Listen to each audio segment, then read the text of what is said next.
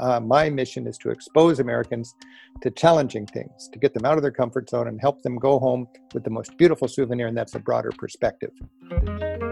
Hello, everybody, and welcome to this very special episode of The Low Season, a podcast about tour guides, tourism, and the future of travel. My name is Wouter Bernhard, a tour guide from Berlin, and today I'm joined by travel writer, activist, television personality, business director, and all-round travel guru Rick Steves. Now, if you don't know Rick Steves and you're not entirely up to date with the who's who in the tourism industry, Rick Steves is a big name. He's been in the travel business for over 40 years, sells about 1 million guidebooks annually, has a travel business that helps 30,000 Americans to discover Europe every single year, and is well known, especially in the United States, for his TV series, Rick Steves Europe, which has been running for about 20 years now. An impressive resume, but I think most important is to understand Rick through his travel philosophy. He's an activist when it comes to traveling and firmly believes that his fellow Americans should broaden their perspectives by traveling the world. Maybe get off their high horse a little bit and realize that they're only 4% of the entire world population.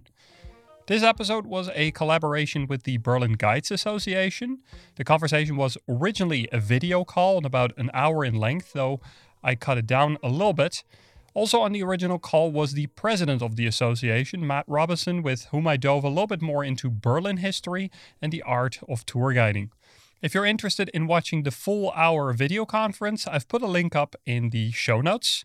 Without further ado, I present to you Rick Steves from his house in Edmonds, Washington. Now, you run an American travel business aimed at Americans that are curious about the world. Sam Anderson, in his New York Times article from last year, called you a sort of spiritual travel agent for America's curious but hesitant middle class. And would you say that's an accurate representation? Yeah, he's brilliant and he nailed it. That's pretty much exactly what I like to do. So why have you always thought that travel is so important for especially this group of travelers? It just reminded me, I used to be a piano teacher. The only other work I've ever had, other than tour guiding and my related work in travel, is teaching piano. And I was never a great pianist, but I love music and I love to play the piano. And I was really good at taking kids that didn't want Bach and Beethoven, and all they wanted to do was play pop music. And I was really good at getting them in there and turning them on to the beauties of classical music. And it's kind of like travel. I really want to take the biggest market segment. I don't want to be for sophisticates. I don't want to be for gourmets. I don't want to be for scholars. I just want to be for curious, good, open-minded people that want to broaden their life through travel. And I want to make travel accessible. For me, people talk about accessibility in terms of wheelchairs. But I think of accessibility as just, can people get that into their brains? How can we organize it in a way where that can be accessible to them? I have a sort of an ethic in my TV show of never showing anything on TV that all of my viewers can't do also. A lot of TV hosts will show things that nobody else can do, but they can do because they got a big camera. I just don't even bother. If somebody says, you want to do this? Nobody else can do it. I say no. This show is about accessibility. I want to show what other people can do and then equip and inspire them to do that themselves so they have the great travel experience. Now, your company made it possible for, I think, about 30,000 Americans to travel through Europe last year. How did you react to the news that the pandemic was sweeping through Europe first, eventually through the United States, like right at the beginning of the tour season? Like, what did that mean, for example, for all those people that had already booked? Well, it was devastating. We were euphoric. I had 100 wonderful guides. I think a lot of them from Berlin in my living room here. 100 of us, just if you get 100 guides together from 20 different countries and you're all excited about the best year, you're coming off of the best year ever, you're going to have a better year next year. We had just finished a 1 week long workshop where we're all sharing notes and making sure we had our act together for this year's travel. And we had already sold 24,000 seats for tours for 2020. We were 80% sold out and we just barely started. It was going to be an awesome year. And then it just swept over us like a tsunami. All of a sudden, nobody's traveling and we're all unemployed. That was pretty disappointing. But I'm sitting right here looking out over my town, and I can see all sorts of institutions that are in just as difficult straits as us. So I'm really careful not to be feeling like, oh, life is difficult for me. We're all pretty blessed people. We're privileged people. And right now, and for years, we've been having good years, and now we have a bad year. So we have to play the cards that are dealt us. I've just had a talk with myself when this broke out. I'm not going to get depressed. I'm just going to keep a positive attitude. Patience is my middle name lately. Everybody is kind of chomping at the bit. People are eating in bubbles in Amsterdam now so they can sit on a canal and not get infected. I'm not that eager to go back to Amsterdam to sit in a bubble when I eat. So it's really heartbreaking, and it's not heartbreaking for me, except I'm not making any money. I mean, that's a shame, I was enjoying that. But much, much more important to me was I was introducing a lot of people to Europe. For me to know that with the confidence I have in my guides, to know that 30,000 Americans could go to Europe and second degree or whatever, they would be my travelers because my guides do in their countries a better job than I could. And for me to be able to collect these people and say, have a Rick Steves travel experience, and here, travel with this guide or that guide or this guide in these different countries. Guides that you've had on your podcast, Paul in Norway and Francesca in Rome and our friends right in Berlin. That is the biggest joy for me. And then also a big part of my work is not just the tour company, but it's the guidebooks. We probably sell 1 million guidebooks a year. So that's quite a bit bigger impact than 30,000 tourists. We have 50 different guidebooks. I think 25 out of the top 30 American guidebooks for traveling in Europe had Rick Steves on the cover. And we really are committed to having good guidebooks to help Americans travel. And the thought that guidebook sales would just go right into the ground. It's just 1 minute, you're breaking your records, and the next minute, you're sitting on thousands of guidebooks that you thought you were going to sell, and what are you going to do with them? So that's, from a business point of view, pretty depressing. But what are you going to do? So we're just going to wait until we get through this crisis. In 1979, you wrote the book Europe Through the Back Door. It outlines your philosophy on independent travel and local experiences, experiences that are maybe not entirely just the Eiffel Tower or the Brandenburg Gate. In 1979, Berlin was still heavily divided. No one had, of course, any idea that 10 years later the Berlin Wall would come down. Was Berlin in any sense part of the Europe you were writing about in 1979? Oh, absolutely. I loved traveling around Europe on both sides of the wall. It is interesting. Americans in the old days, like when I started traveling, there were still a lot of people with PTSD from World War II in the beer halls in Munich, I think, And in the old days, we had a very strong affinity for Bavaria, I think, because that was the American sector, right? And Munich was the darling of American travel dreams, along with Heidelberg. But I'm more of a historian, and I just love, modern European history and German history. And Berlin has always been on my radar. But in the last generation, Berlin has become a much, much more rewarding place to visit to me than Munich. And Berlin, at the same time, Berlin has changed, obviously, more than any city I've traveled to in Europe. Example, the first TV show I made on Berlin, if you looked at the script, probably the vast majority of the text was in former West Berlin. And it was Kudamm and Zoo Station centered. When I went back with my new script to do Berlin a couple of years ago, I don't think we did anything in the former West out of the whole script. I don't even think we went over to KaDeWe or whatever, It was just a total turnaround.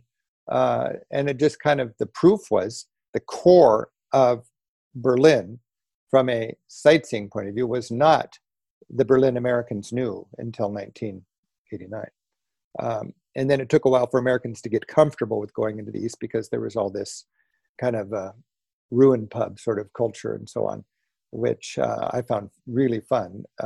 But it's not exactly what your typical mainstream American tourist is looking for. But Berlin's a challenge. Berlin's rewarding. Berlin is, for me, the number one destination in Germany now.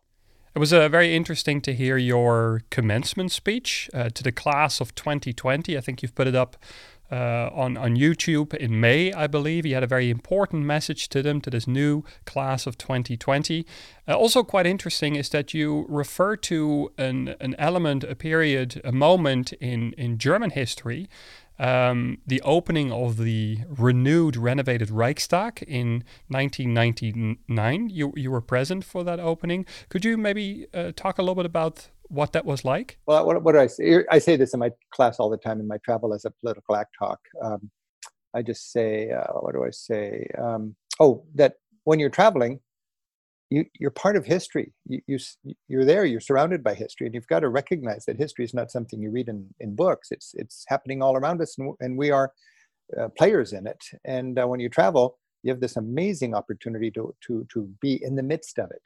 And example, I was on the top of the Reichstag building in Germany on opening day, and this is a building that has a very interesting history over the last century in Germany, and for a generation, it was, I'm fascinated by this idea that Russians and Germans were fighting on the rooftop of the Parliament building and so on, and that's quite dramatic. And then all of a sudden, the war is over. Germany's divided. The capital goes to Bonn, and the former Parliament building is a bombed-out Hulk sitting on no man's land, Berlin Wall. Suddenly, the Cold War is over. Germany's united again. Capital goes back to Berlin. They need a new capital building. What do you do? In good European style, you don't bulldoze the old building. You renovate it, and you incorporate on the top a beautiful modern element, the glass dome, and you open it to the public. Beautiful thing. So designed for German citizens, but tourists are welcome to walk that spiral ramp to the very top and look down literally over the shoulders of the legislators and see what's going on in their desk. Powerful architectural symbolism, as Germany's been jerked around by its politicians too much in the last century now. I think this is a statement. German citizens are going to keep an eye on their legislators, on their governors. And I was on top of that building on opening day, surrounded by teary-eyed Germans.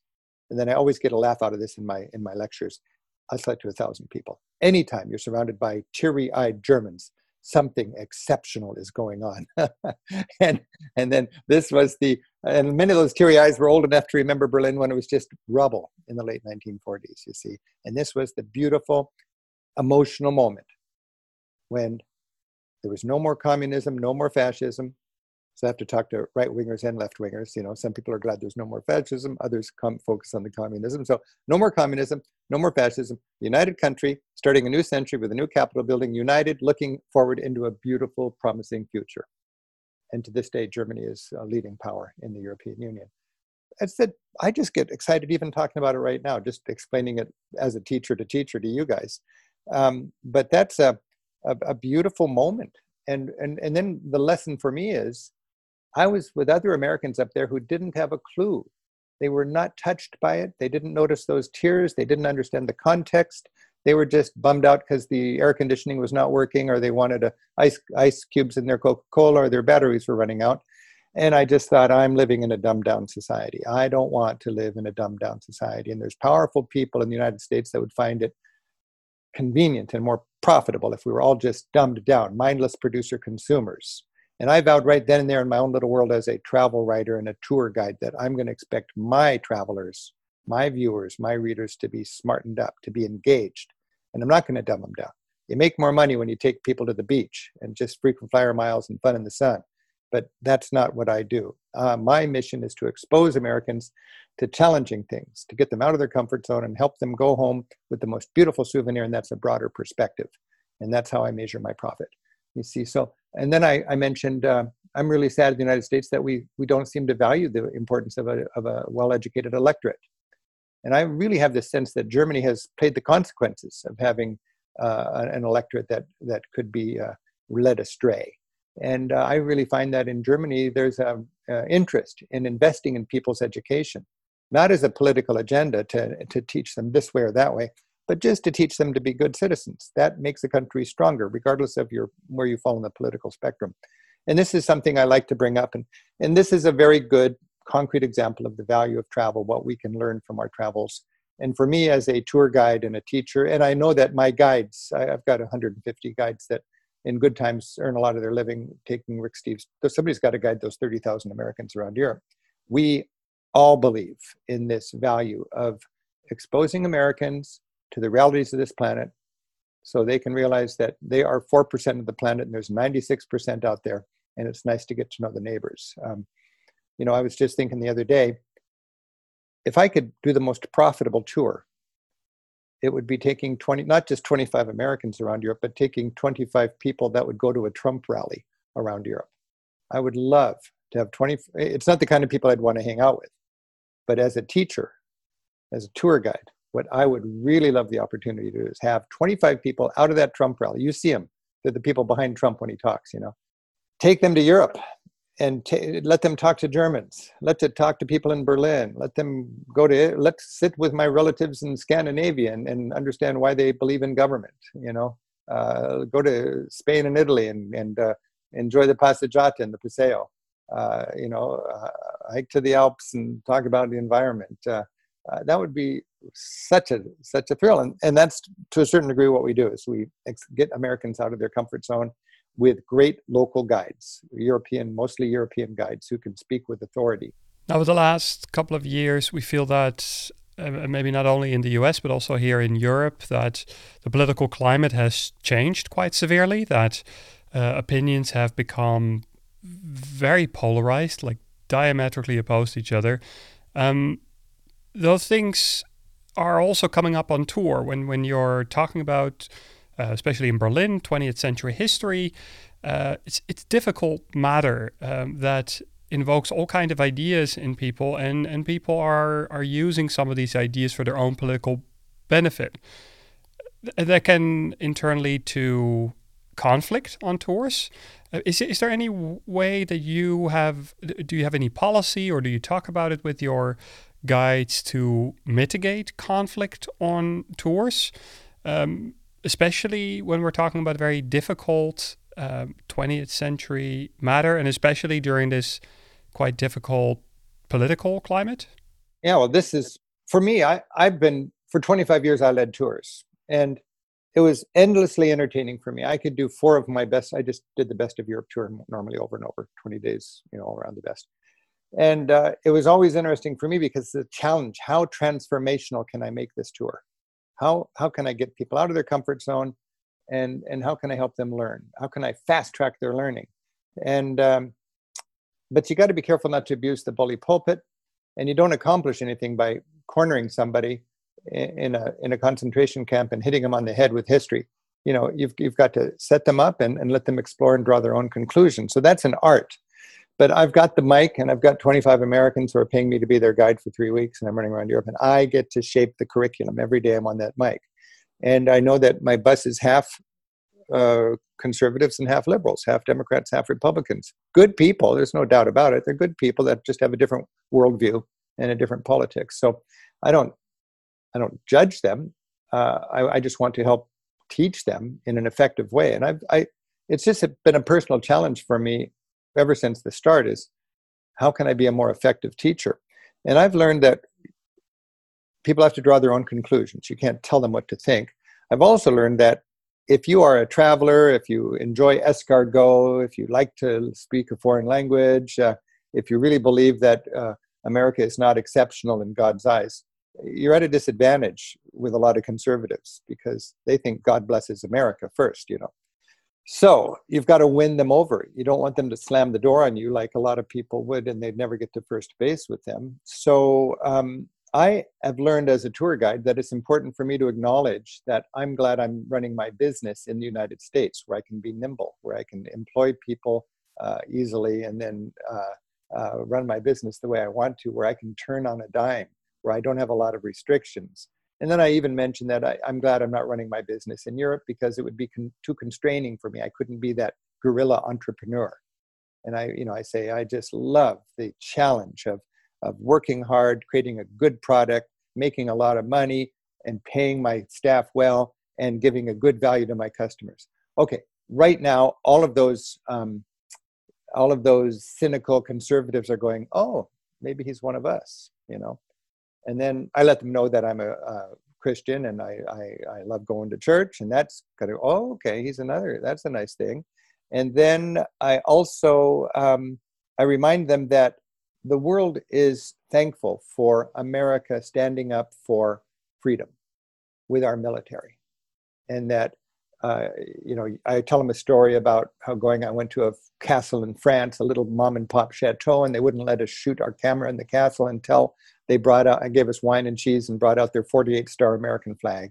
And this is the flag we raised over our community the day the American troops freed us from Nazi tyranny, Europe to this day is thankful that America had the courage and the commitment to freedom to save Europe, and that we waged a battle of economic attrition with the Soviet Union. And today, Europe is free and to a certain degree because of American strength and commitment to freedom and power. So all of that stuff. Then you realize you're not a crackpot in their perspective.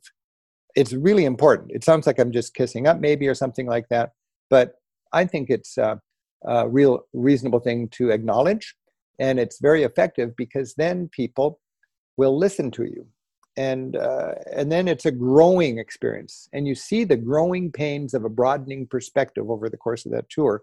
And when you get done, those people do fly home with the souvenir that I want them to fly home with, and that's a respect for Europe, a respect for people who see and do things differently. And what I love to do, and I've learned that from taking educational tours down into Latin America over the years, is have these reflection times where the guide is not the teacher, but the guide is the honest conduit that just translates and facilitates the group meeting with different people. And when I did that in Central America, you would meet with people with all sorts of different perspectives. And the guide would facilitate that, and the people would process that, and then they would make their own decision. But when I work with my guides, I encourage them to talk politics and talk religion. I think it's a beautiful thing to talk about if it's done respectfully. Now, you often mention in your podcast that this virus will pass and we will soon all return to normal. Do you really believe that? Do you really think the virus will pass soon? And also, do you believe that things will return to normal? Well, I hope that very strongly. This is more serious than what I thought going into it. It's going to take longer than what I hoped. It's occurring to me that we're probably more reliant on a vaccine than I realized. But I do think we're going to get a vaccine. And there's the odd thing about this is there's no way of knowing its trajectory. There's no way of knowing how bad it's going to get or how long it's going to last. That's the first time I've had anything hinting like that in my career. And it is easy to lay in bed in the morning thinking, oh, I got to get out of bed and work today. And are we ever going to come out of this? But I'm keeping 100 people on my payroll, not because I want to have a employment service. I mean, I have an ethical responsibility, I think, to keep them employed as long as I can. But there's also, I've got an interest in having a team in place for when we come out of this so we can rekindle our tour company. If I didn't believe that we'd come out of it, I don't think I would be so committed to the well-being of my company right now. If I believe deep down inside there's not going to be any more organized tourism in the future, I probably wouldn't be doing what I'm doing now as the head of Rick Steves Europe, which has 100 people on their payroll. You've been heralded, and I think rightfully so, for continuing to pay your office staff out of your own pocket, especially in a time that many other tour companies were either letting go of people or firing and rehiring among the panic around the pandemic. There's, of course, also the situation with the guides, mostly freelancers living all throughout Europe with very different security situations in terms of unemployment benefits. Now, do you think that in the future, or the post-pandemic tourism future, there is room for maybe an employed guide? Or do you think that the model in tourism, the way we know it with tour operators, simply doesn't lend itself for anything other than freelancers? That's a good question. I don't know. It seems to me guiding is freelancing. Guides do work here, they do work there. It's seasonal. I know a lot of people here do, summer sports in the summer and winter sports in the winter, and they cobble it together. A lot of guides want to work half the year. A lot of guides, it's their primary source of income. I'm different, I think, than a Contiki or a Globus or Cosmos. We're a travel company that takes people around Europe. We write guidebooks, we make TV shows, we make our radio shows, we promote travel. It's heartbreaking not to be able to provide this employment to our guides. It is really heartbreaking. And I can't tell you what a high I was on with all of our guides in town. And we had this esprit de corps. And we were just so good. We were so ready, and we were going to do all of this. And then we fly home, and everything grinds to a halt. It's just horrible. I don't know what it's just not fair that some people have employment and other people don't. It's not fair that revenue grinds to a halt when you did nothing wrong. The last revenue I got was in October as a tour company. So I got to keep my team together. We invested a lot of money bringing everybody over. We expected to have a great year and have guides. Our concern was how do we have enough guides for this thing? That was our big concern, was do we have enough guides for the demand? And suddenly we don't. So I'm unusual as a tour company because I'm privately held. If I was publicly held, all the profit would have been dispersed to the stockholders, right? And you can't call up the stockholders and say, things are not good anymore. We need that profit back. It doesn't work that way. I'm glad I'm privately held so that I can keep my team together. But my big question is, how long is this zero revenue going to last? And I look out and I see the same thing happening with arts centers, with theaters, with schools, with sports, with everything requires a crowd. That's the sad thing to me. In order to be viable, in order to employ people well, to be profitable, and to offer a quality product for a good price, those are all the things you got to be able to do. You got to pack the house. You got to fill the plane, fill the hotel, fill the restaurant, fill the tour bus, fill the stadium, fill the concert hall. And as long as people can't gather, there's a reality here. And you got to produce to have money. In the United States, we've got this ability to bail people out and provide unemployment to people who used to work in hotels and restaurants that aren't in business anymore. But that can't go on forever. Something's got to, we've got to start producing. And that really worries me. It really worries me. I'm hoping I can survive for a couple of years, Maybe as a final question, you see travel as a political act. That's also the title of one of your books, in which you really make an effort to make Americans travel. Now, after 9/11, it seemed that you attempted to convince people that they needed to travel more and not less, even though, of course, terrorism attacks, not just in the United States, but also in Europe, had everybody sort of avoid from traveling. The corona pandemic is a completely different beast, with the main advice being to sort of stay at home, don't meet anyone. Now, how do you see this advice, and how do you take this as somebody that, especially in this sort of highly divided political climate, your advice has always been for people to travel, to meet other people. Your whole entire philosophy is based around that. How do you take that people sort of have to stay at home now? I have no problem with it. There's a more fundamental challenge now than keeping my business alive, and that's getting over this crisis, this virus. I don't want people to travel now, frankly. I want us to get a handle on this virus so we can travel in the near future. Patience is not an American forte. If we have an economic policy and it's necessary and it's smart and we vote for it and it's an investment, it's good economic hygiene, and 2 years later we're not all doing just great, we elect somebody else and then we throw that out the door and we try something different. You got to embrace the truth, and then you got to be patient and wait for it to take hold. In the United States, everything is about the quarterly profit statement with no regard for sustainability. People jump around with their investments, and they just want to be faster than everybody else and more nimble than everybody else and screw the future. This is not a good prescription for anybody's financial well-being down the road.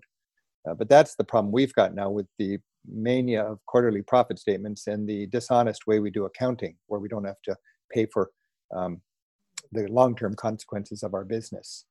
This last year, I gave myself a self-imposed carbon tax just to try to help my company be carbon neutral. And we invested $1 million in 10 organizations working to mitigate climate change in the developing world. Very proud of that. And then this year, we're going to tell all of our travelers, we're paying for to mitigate the carbon you create by flying to Europe and back. So you don't shame people out of flying. You just pay the fee so that you can fly in a carbon neutral kind of way. It's nothing heroic. It's what we should be taxed on anyways, because we're producing that carbon and it's our responsibility. And we're not doing anything to help. We're just cutting how we hurt, you see. But it's a good step, and it's a reasonable step to expect other tour organizers to do that. And we were doing it. I'm going to do it this year, but in a scaled down way, because it's supposed to be a function of $30 per traveler that we put on our tours. And this year, 30 times 0 is not a lot of money, I just think that going forward, the whole reality has changed.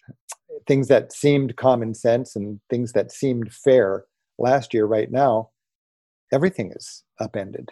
And it's easy to feel like a victim, but when you look out, everybody's a victim. So again, do I want people to travel? Well, of course I want people to travel. But do I want to encourage them to travel prematurely? No. My problems are not as bad as society's problems right now. And America's problems are not as bad as the developing world's problems right now. So I'm approaching life now more as a citizen than as a tour organizer, more as a caring neighbor than as a businessman. And I've got a responsibility, and I've got some wherewithal to contribute in ways that I'm excited about, and I want to do the ethical thing. But my initiative right now is not everybody get out and travel. I mean, I'm not going to be the first tour company out of the gate. What Rick Steves travel is not social distancing. Rick Steves Europe travel is the opposite of social distancing. You go to France to be kissed on the cheeks. You go to Italy to pack into the piazza and then lick a ice cream cone as you're doing the passeggiata. You go to Bavaria to slide on those benches until you get slivers in your butt, drinking beer and clinking those steins and having fun with new friends. You go to a pub in Ireland, knowing that, what do they say? Strangers are just friends who've yet to meet. It's all about people. If I think of my work, what distinguishes a good trip, whether it's a TV show, a guidebook, or one of our tours, or just my own vacation, the success of the experience is really how many people did you connect with, not how many cliches did you see on stage. So if there's going to be an interim period, I really think that things are going to open up. They're going to open up. First, it's going to be people traveling locally, I think. Bavarians hiking in the foothills of the Alps, Romans going to the Tuscan hill towns, French going to the French Riviera. So individuals locally, then individuals internationally, and then last, sadly, things will be stable enough and reliable enough for us to put together buses sold to Americans to fly across the Atlantic and meet in Amsterdam or Paris or Berlin or whatever, and then do their trip. And there's going to be that interim period where everybody's going to want to go, let's get going again. And I just want to take a pause. I mean, America's trying to start up professional baseball, and they've got this truncated little season and playing to empty stadiums. And just yesterday, one of the teams has 14 cases of corona, 14 cases, and they all fly home, and that's the end of that. I don't want to have the tour bus equivalent of that by being impatient. So it's going to take a while. And it's that's leadership and that's honesty, just to be straight about that and not let my eagerness to start making money again or my eagerness to start employing our guides again get in the way of that common sense patience. It's a real difficult thing. It's heartbreaking. It is heartbreaking. That was Rick Stees, everybody. Very glad to have had him on the show. Over the past few months, I've been looking for and asking tour guides from all around the world for a definitive advocacy of tourism and travel. Like, what are we missing out on now that we can travel? And I think for Rick, traveling literally is a way to make the world a better place. I highly encourage you to read the New York Times article written about him last year, but maybe even more insightful was reading his book Travel as a Political Act. It was originally written in 2009, but recently updated to make it more suitable for readers during the age of Trump, I'd say. Of course, there was lots more I wanted to speak about with Rick, for example, about the environmental aspect of traveling, the cruise ship industry, the difference between hedonism and seeing the world, and if he ever thinks about his legacy as a travel guru.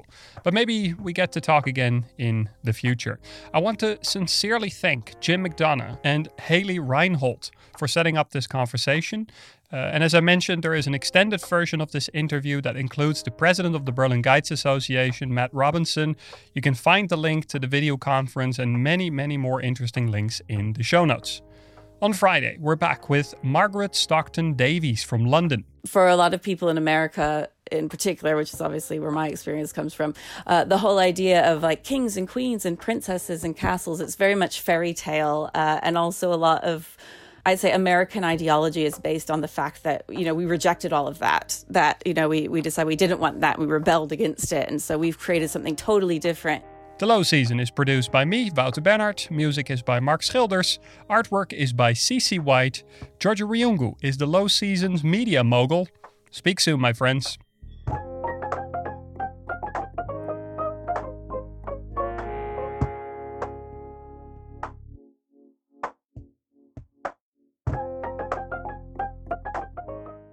I was with other Americans up there who didn't have a clue.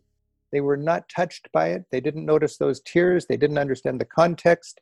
They were just bummed out because the air conditioning was not working, or they wanted ice cubes in their Coca-Cola, or their batteries were running out. And I just thought, I'm living in a dumbed-down society. I don't want to live in a dumbed-down society. And there's powerful people in the United States that would find it convenient and more profitable if we were all just dumbed down, mindless producer consumers. And I vowed right then and there in my own little world as a travel writer and a tour guide that I'm going to expect my travelers, my viewers, my readers to be smartened up, to be engaged. And I'm not going to dumb them down.